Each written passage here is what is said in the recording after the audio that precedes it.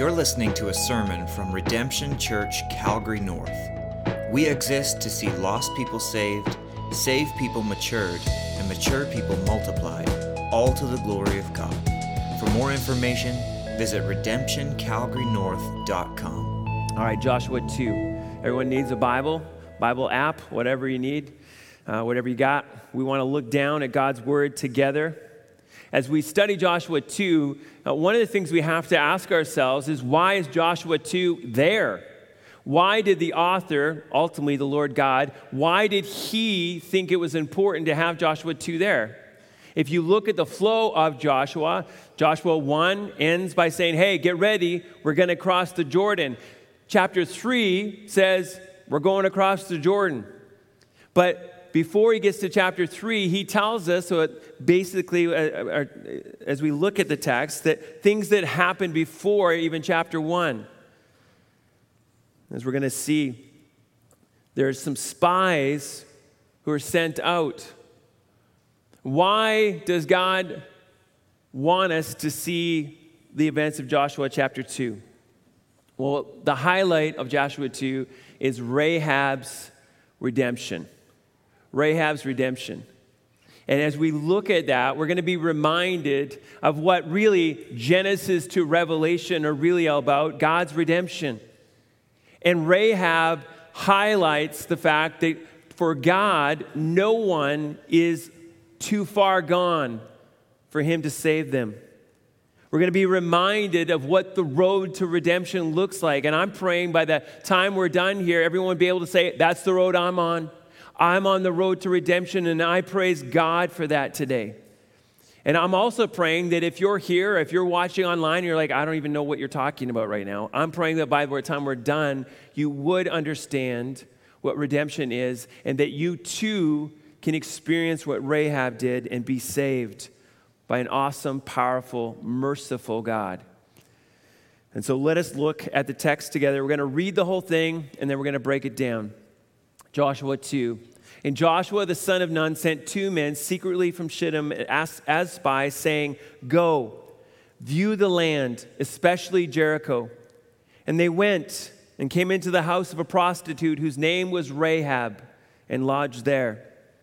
And it was told to the king of Jericho, behold, men of Israel have come here tonight to search out the land. Then the king of Jericho sent to Rahab, saying, bring out the men who have come to you, who entered your house, for they have come to search out all the land.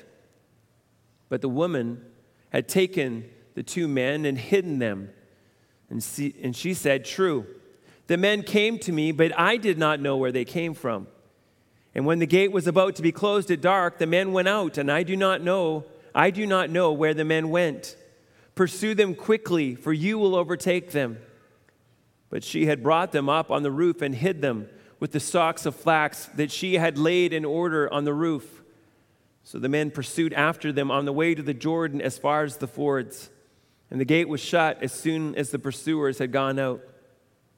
Before the men lay down, she came up to them on the roof and said to the men, I know that the Lord has given you the land, and that the fear of you has fallen upon us, and that all the inhabitants of the land melt away before you. For we have heard how the Lord dried up the water of the Red Sea before you when you came out of Egypt, and what you did to the 2 kings of the Amorites who were beyond the Jordan, to Sihon and Og, whom you devoted to destruction. And as soon as we heard it, our hearts melted, and there was no spirit left in any man because of you. For the Lord your God, he is God in the heavens above and on the earth beneath. Now then, please swear to me by the Lord that as I have dealt kindly with you, you also will deal kindly with my father's house, and give me a sure sign that you will save alive my father and mother, my brothers and sisters, and all who belong to them, and deliver our lives from death. And the men said to her, our life for yours, even to death. If you do not tell this business of ours, then when the Lord gives us the land, we will deal kindly and faithfully with you. Then she let them down by a rope through the window, for her house was built into the city wall, so that she lived in the wall. And she said to them, go into the hills, or the pursuers will encounter you, and hide there 3 days until the pursuers have returned. Then afterward you may go your way." The men said to her, "We will be guiltless with respect to this oath of yours that you have made us swear. Behold, when we come into the land, you shall tie this scarlet cord in the window through which you let us down, and you shall gather into your house your father and mother, your brothers, and all your father's household. Then if anyone goes out of the doors of your house into the street, his blood shall be on his own head, and we will be guiltless. But if a hand is laid on anyone who is with you in the house, his blood shall be on our head. But if you tell this business of ours, then we shall be guiltless with respect to your oath that you have made us swear." And she said, "According to your words, so be it." Then she sent them away and departed, and she tied the scarlet cord in the window. They departed and went into the hills and remained there 3 days until the pursuers returned. And the pursuers searched all along the way and found nothing. Then the 2 men returned. They came down from the hills and passed over and came to Joshua the son of Nun. And they told him all that had happened to them. And they said to Joshua, "Truly, the Lord has given all the land into our hands. And also all the inhabitants of the land melt away because of us." 4 things we're going to see on the road to redemption. On the road to redemption, we need to see our just judgment. If you're going to be on the road to redemption, you need to see your just judgment. From a human point of view, the last person we would think would be on the road to redemption would be Rahab. To begin with, Rahab was a Gentile. Is that a big deal? Well, over 3,000 years ago, it was a very big deal. 2,000 years after Christ, we're like, what's the big deal? Well, what the big deal was pre-Christ was that you were outside of God's covenant. As we read in Ephesians 2:12, remember that you, Gentiles, were at that time separated from Christ, alienated from the commonwealth of Israel, and strangers to the covenants of promise, having no hope and without God in the world. That was the plight of Gentiles, without hope and without God in this world. God had made his covenant with the people of Israel. If you were a Gentile, you were outside that covenant. And so if you were to look around planet Earth, the Gentiles were the last people you thought would be saved. Secondly, Rahab lives in a land that God has ordained will be judged for their sin. Judgment is coming against this land. God had warned the people, or warned that these people would be judged hundreds of years earlier. When God speaks to Abraham in Genesis 15:16, we read that there will be a time where God's grace will be over them, but then judgment will come. It says, "And they shall come back here." This is Abraham's generation. "They will come back here in the 4th generation, for the iniquity of the Amorites is not yet complete." In other words, God will allow sin up to a point, but there will be a time of judgment. It's an important thing for all of us here to understand. Whatever you reap, you will sow. God will not be mocked. If you continue to rebel and sin against him, judgment will come, just as it was about to come against this land. Deuteronomy 9:4 says this, God speaking to the Israelites, "Do not say in your heart, after the Lord your God has thrust them out before you, it is because of my righteousness that the Lord has brought me in to possess this land. Whereas it is because of the wickedness of these nations that the Lord is driving them out before you." Listen, Israel, it's not because you're so great, it's not because you're righteous that I am driving this nation out before you. It is because of their wickedness, of their rebellion against me. And so God was bringing judgment against this land, just as God is going to bring judgment against every wicked person on this earth today. God is a just God and must punish wickedness. And now this was about to happen to the land that Rahab lived in. Not only was it going to happen in that land, but we see the city where she's from is Jericho. Jericho is so wicked that when it comes to judgment on this city, God says, destroy everything. Destroy it all. Knock it down. Every living thing shall be killed. That's how wicked this city was. And Joshua, as we're going to get to the end of the book, you'll see that, end of Joshua 6, that he says, if anyone builds on this city again, they will be cursed. That's how bad the city was that Rahab was from. And guess what? Rahab's part of the problem. What's her profession? She's a prostitute. Interesting, as you go through the Bible, even as we're going to see in the book of Hebrews, she's still called Rahab the prostitute. As we've already read, she's got a mom, a dad, brothers, sisters. Apparently, she did not choose this line of work out of desperation. It was for other reasons. She had chosen this line of work. Can God save someone in such a hopeless, helpless situation? That's Rahab. In a wicked, wicked nation, in a wicked city, doing a wicked job, being part of the wickedness herself. Can God save a person like that? Can you relate to Rahab? Can you identify with her? My concern this morning would be that there are some here that would say, no, I can't. I can't relate to her. You know, that she was a wicked sinner and she was a prostitute. Like I've never been like her. And you think of her as a worse sinner than you. You become judgmental. I want to warn you this morning that you are more like a Pharisee than you are a Christ follower when you start thinking that way. That while her salvation was really special, mine, I needed a little bit of help, but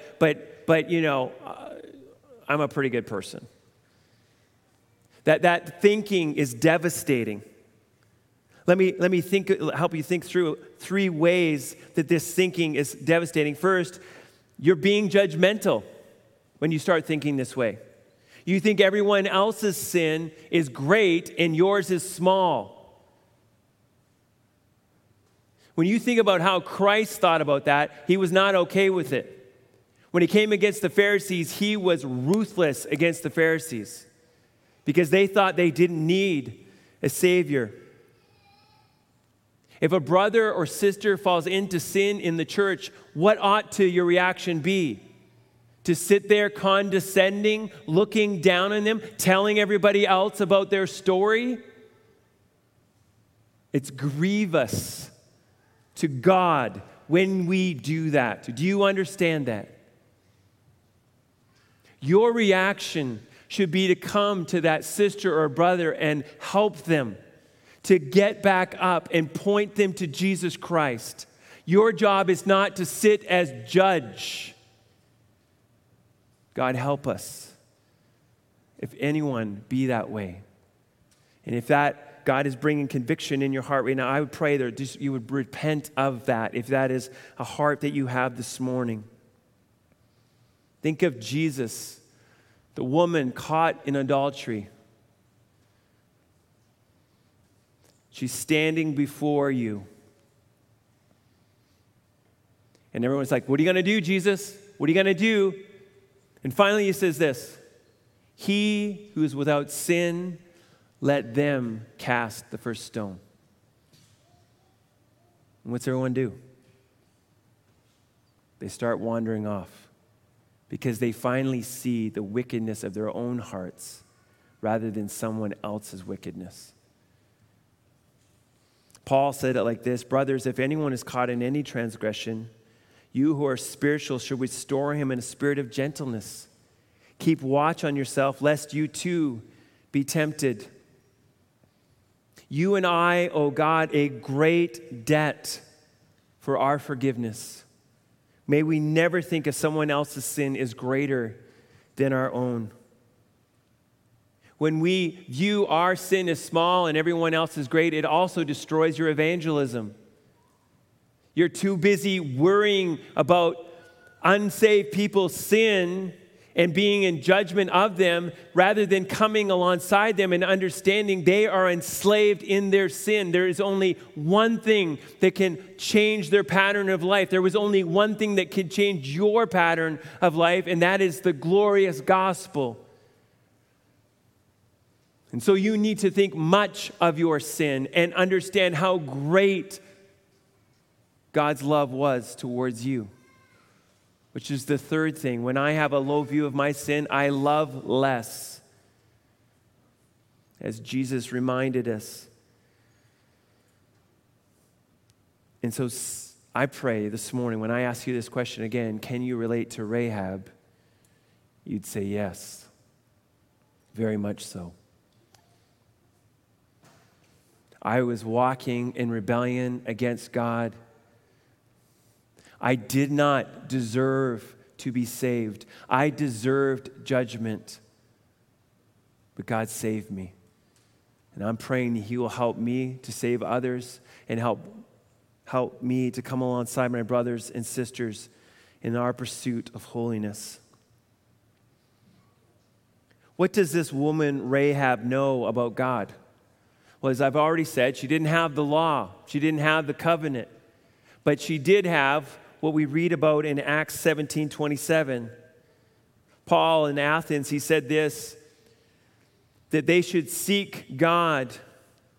That was the people who do not have the law, and perhaps feel their way toward Him and find Him, yet He is actually not far from each one of us. God is a God over creation. As we've seen in Romans chapter 1, every single person knows that there is a God.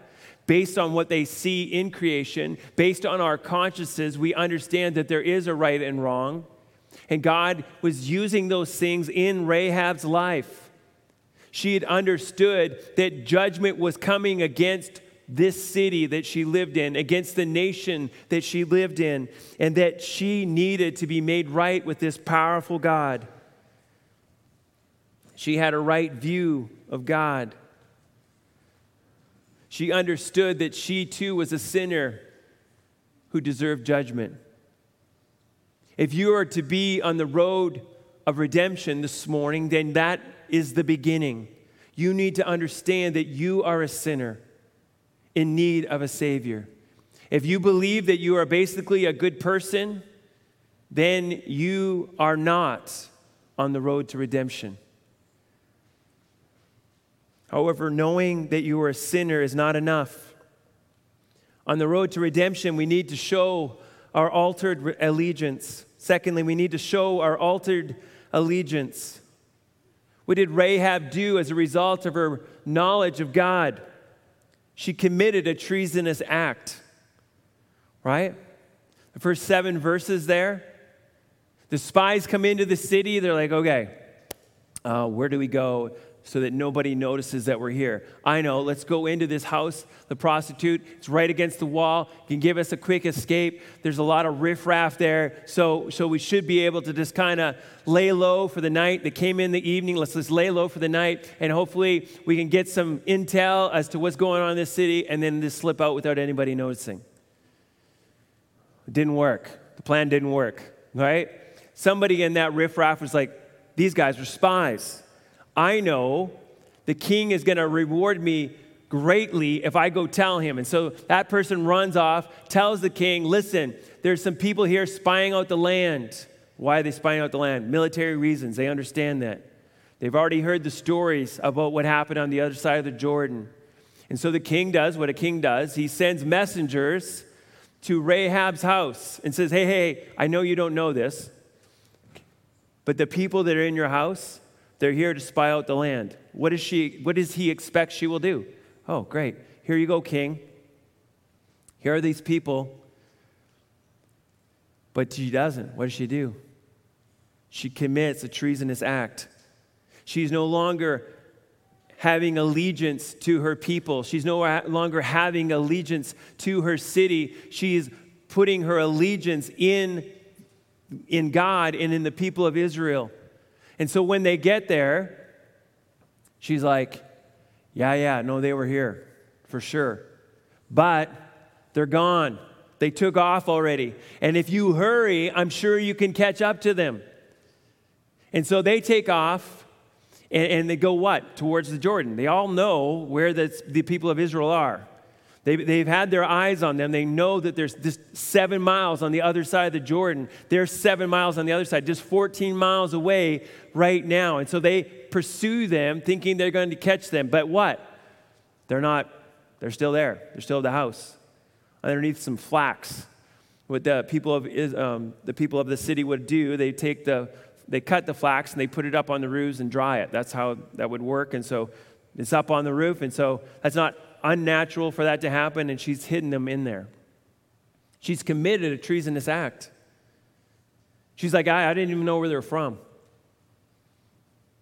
But she's swearing her allegiance to them, to the people of Israel. She's turned her back on her own people. Now, I don't know how many sermons you've listened to on Joshua chapter 2, but what normally happens at this point?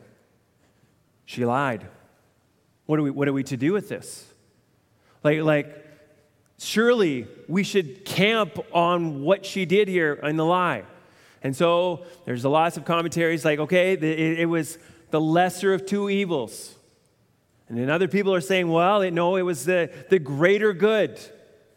And then other people are saying, no, it was just simply wrong. She lied.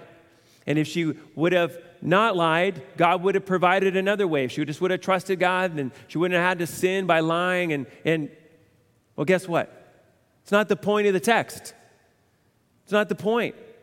And I love what David says here. It is tragic when people snag their pants on the nail of Rahab's lie, quibbling endlessly about the matter and never get around to hearing Rahab's truth.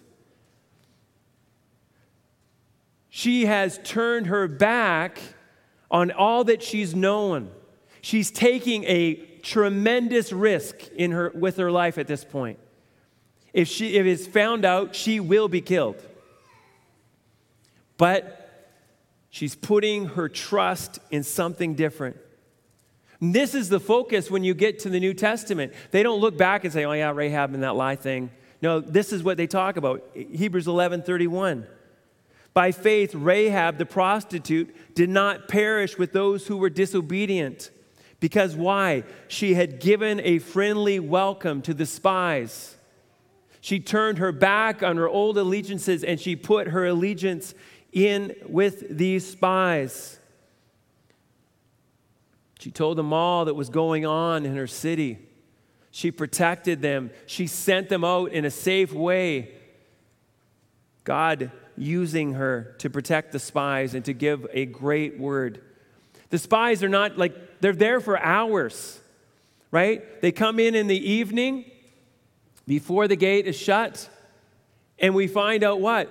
Before anyone's even asleep yet, she's lowering them down from the window, but they've got all the information they're ever going to need.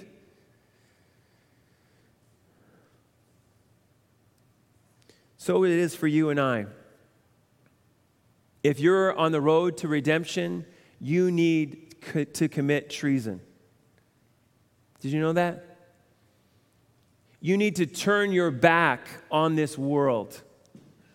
You need to not be devoted to the things of this world anymore, to your old value system, to your old way of thinking. You turn your back fully on that. You do not have one leg in your allegiance to this world and one leg in allegiance to Christ. No, you're fully devoted to Him no matter what the cost, just as Rahab did.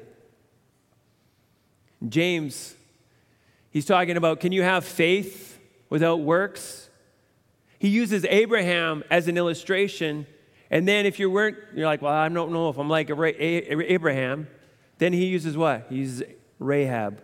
We see this in James chapter 2, 24 to 26. Verse 24, you see that a person is justified by works and not by faith alone. In other words, you can't just say you believe something and then have zero evidence in your life that you believe it. Verse 25, and in the same way, was not also Rahab the prostitute justified by works when she received the messengers and sent them out by another way?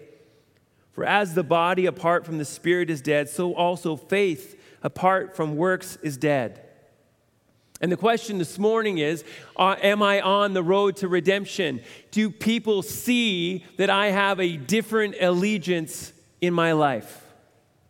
Is that evident to everyone around me? That I no longer swear allegiance to the values of this world. I swear allegiance to the Lord God.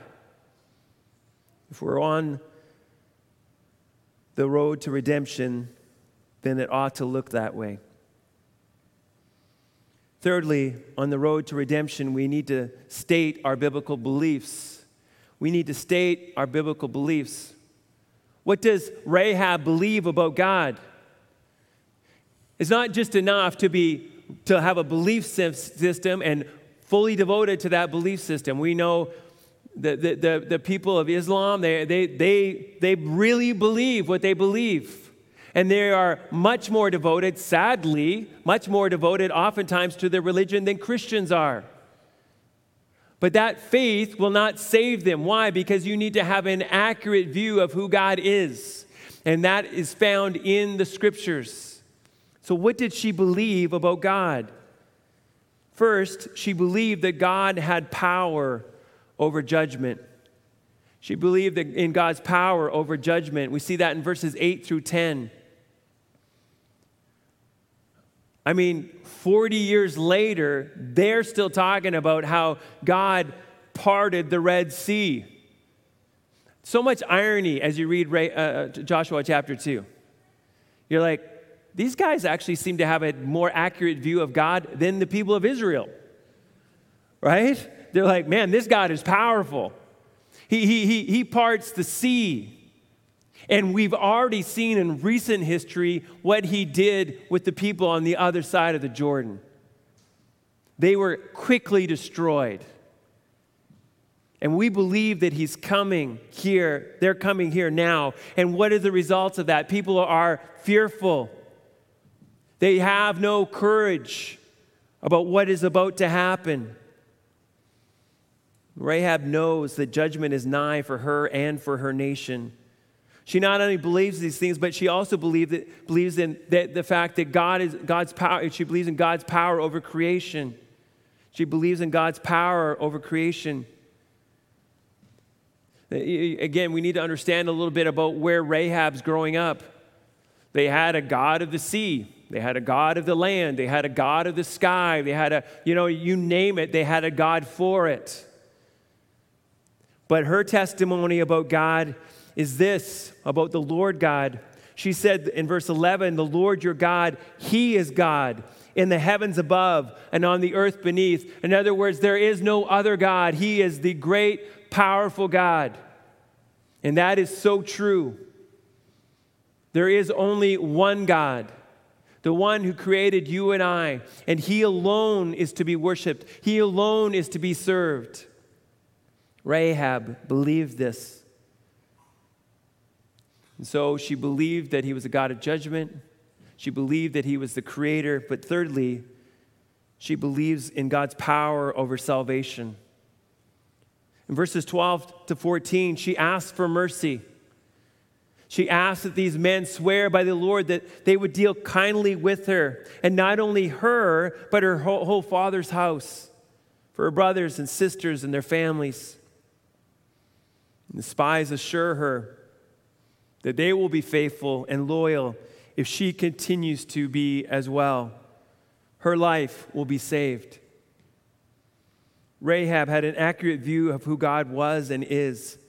Not only that he was a powerful judge and God over all creation, but the hope that could be found in appealing to him for mercy. So it is today. Romans 10, 9 and 10 says this: if you confess with your mouth that Jesus is Lord and believe in your heart that God raised him from the dead, you will be saved. For with the heart one believes and is justified, and with the mouth one confesses and is saved. What's incredible when you consider this account of Rahab is she's saying, this is what I believe, but not only what I believe, but what everyone in our country believes. They all believed that God was bringing judgment. They all believed that God was powerful, but only Rahab calls out for mercy. And this morning, you could have a healthy fear of God. You can understand you are a sinner and that you deserve judgment, but you could be stuck there. You could have that knowledge right to the grave and never receive salvation. In my study of Revelation, as I've been going through that, here's the picture you see. There is no doubt to anyone on the earth at that time that there is a God. But they are not turning from their sin. And they are fearful from him, but they're crying out for the rocks to fall on him, but they will not repent. This morning, I pray that that's not true of anyone here. It's a healthy warning for every one of us. I can have an accurate view of who God is and still be damned for all of eternity. I need to cry out for mercy from God and believe that Christ is the answer for my salvation, that he alone is the substitute, that he alone died for sinners like me, that no matter how much I have sinned, that he can save me. And though I don't deserve it, I believe he will say, well done, good and faithful servant today. I was just talking with someone this last week about people who think that I got the knowledge and here's my plan. When I see the end of the road, I'm going to cry out for mercy right at the end. But for now, I'm going to live my life as I want to live it. And he said he knew a guy who, that's what he said. I know it all. I went to church. I understand the way of salvation. And at the end, I will come to faith in him. Do you know what happened to that guy? He was traveling down the highway. He went to pass someone and didn't see someone coming. Head-on collision, died instantly. He never had time to get right with God. And Jesus, when he was on the earth, he said, repent, for the kingdom of heaven is at hand. Do not think you can do this later. Be like Rahab. Call out for mercy when there's still time. Well, I pray you're all on the road to redemption. And the last thing we see here, the last thing we need to do is savor our magnificent mercy. Savor your magnificent mercy. The road to redemption is a glorious road. It's a glorious road. As you're on the road, first see the signs. See the signs. Our Lord God who created us knows that signs are important to us to remind us of our salvation. In this case, the spies have Rahab put a scarlet cord out her window. Put that scarlet cord out the window, and if it's there, you will be saved. Just as God had told the nation of Israel on the Passover, put blood over your doorposts, and if the blood is there, the angel of death will pass before you. As we get to Joshua 6, we'll see that she was saved. That by having that scarlet cord out there, she was saved. God gives you and I signs to remind us of our salvation today as well, doesn't he? Just a couple of weeks ago, we had baptisms. Praise God, we already have more applications, more baptisms coming. But as we are baptized, we're reminded of what Christ has done for us. That as we enter the water, that we have died with Christ to our old way of life, and we've been raised to a new life in Him. His death is our death. His resurrection is our resurrection. In just a few moments, we're going to celebrate the Lord's Supper together. And as we celebrate together, again, we remember that Christ is our substitute. Every time we do that, we remember our hope is in Christ. He is our substitute. He has made a way that sinners like you and I can be saved. He has risen again. He has told us to continue to do this until He comes back, and He is coming back. And we're reminded of that every time we partake of the Lord's Supper together. We're reminded as we partake together that we are part of the body of Christ. These signs are for our good. Even as God gave a sign to the people of Israel at this point, He'd already told them, listen, the land is yours. But what? He came alongside them and gave them this other reminder that, oh, by the way, everyone believes in this nation that we're about to win. God is so gracious. I just love hearing stories of how God takes His truth and presses it into our personal lives on a daily basis. He is so good to us, and He gives us these signs, but it's not it. That's not all. The road to redemption is a glorious road. As we walk, we see the salvation. We see the salvation. The sign points to the reality. Baptism and the Lord's Supper in themselves do not save. Only Jesus saves. Just as the Lord who spared Rahab and her family, it was the Lord who did that, not the scarlet cord, right? The cord didn't save them. God saved them. Baptism doesn't save us. The Lord's Supper doesn't save us. Jesus saves us. And we see her saved in Joshua 6:17. And the city and all that is within it shall be devoted to the Lord for destruction. Only Rahab, the prostitute, and all who are with her in her house shall live, because she has hid the messengers whom we sent. Her faith and kindness are rewarded. Joshua 6:23. So the young men who had been spies went in and brought out Rahab and her father and mother and brothers and all who belonged to her. And they brought all her relatives and put them outside the camp of Israel.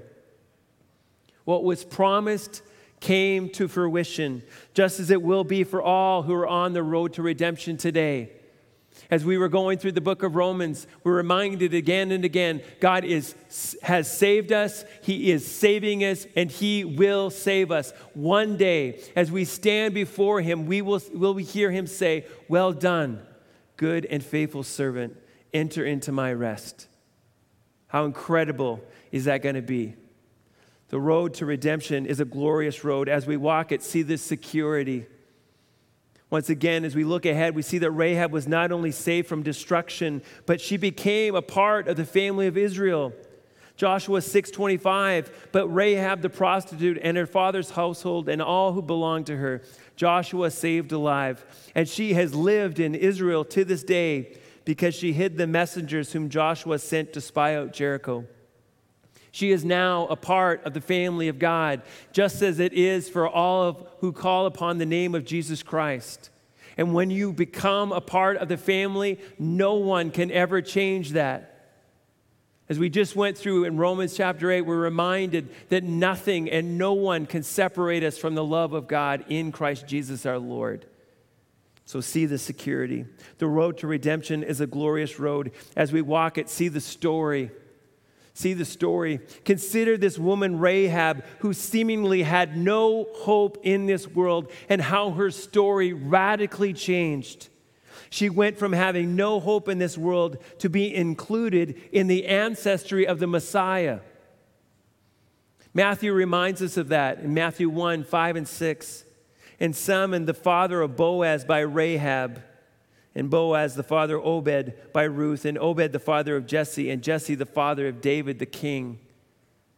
She becomes a part of the ancestry of the Messiah. How incredible is that? And remember when we studied the book of Ruth?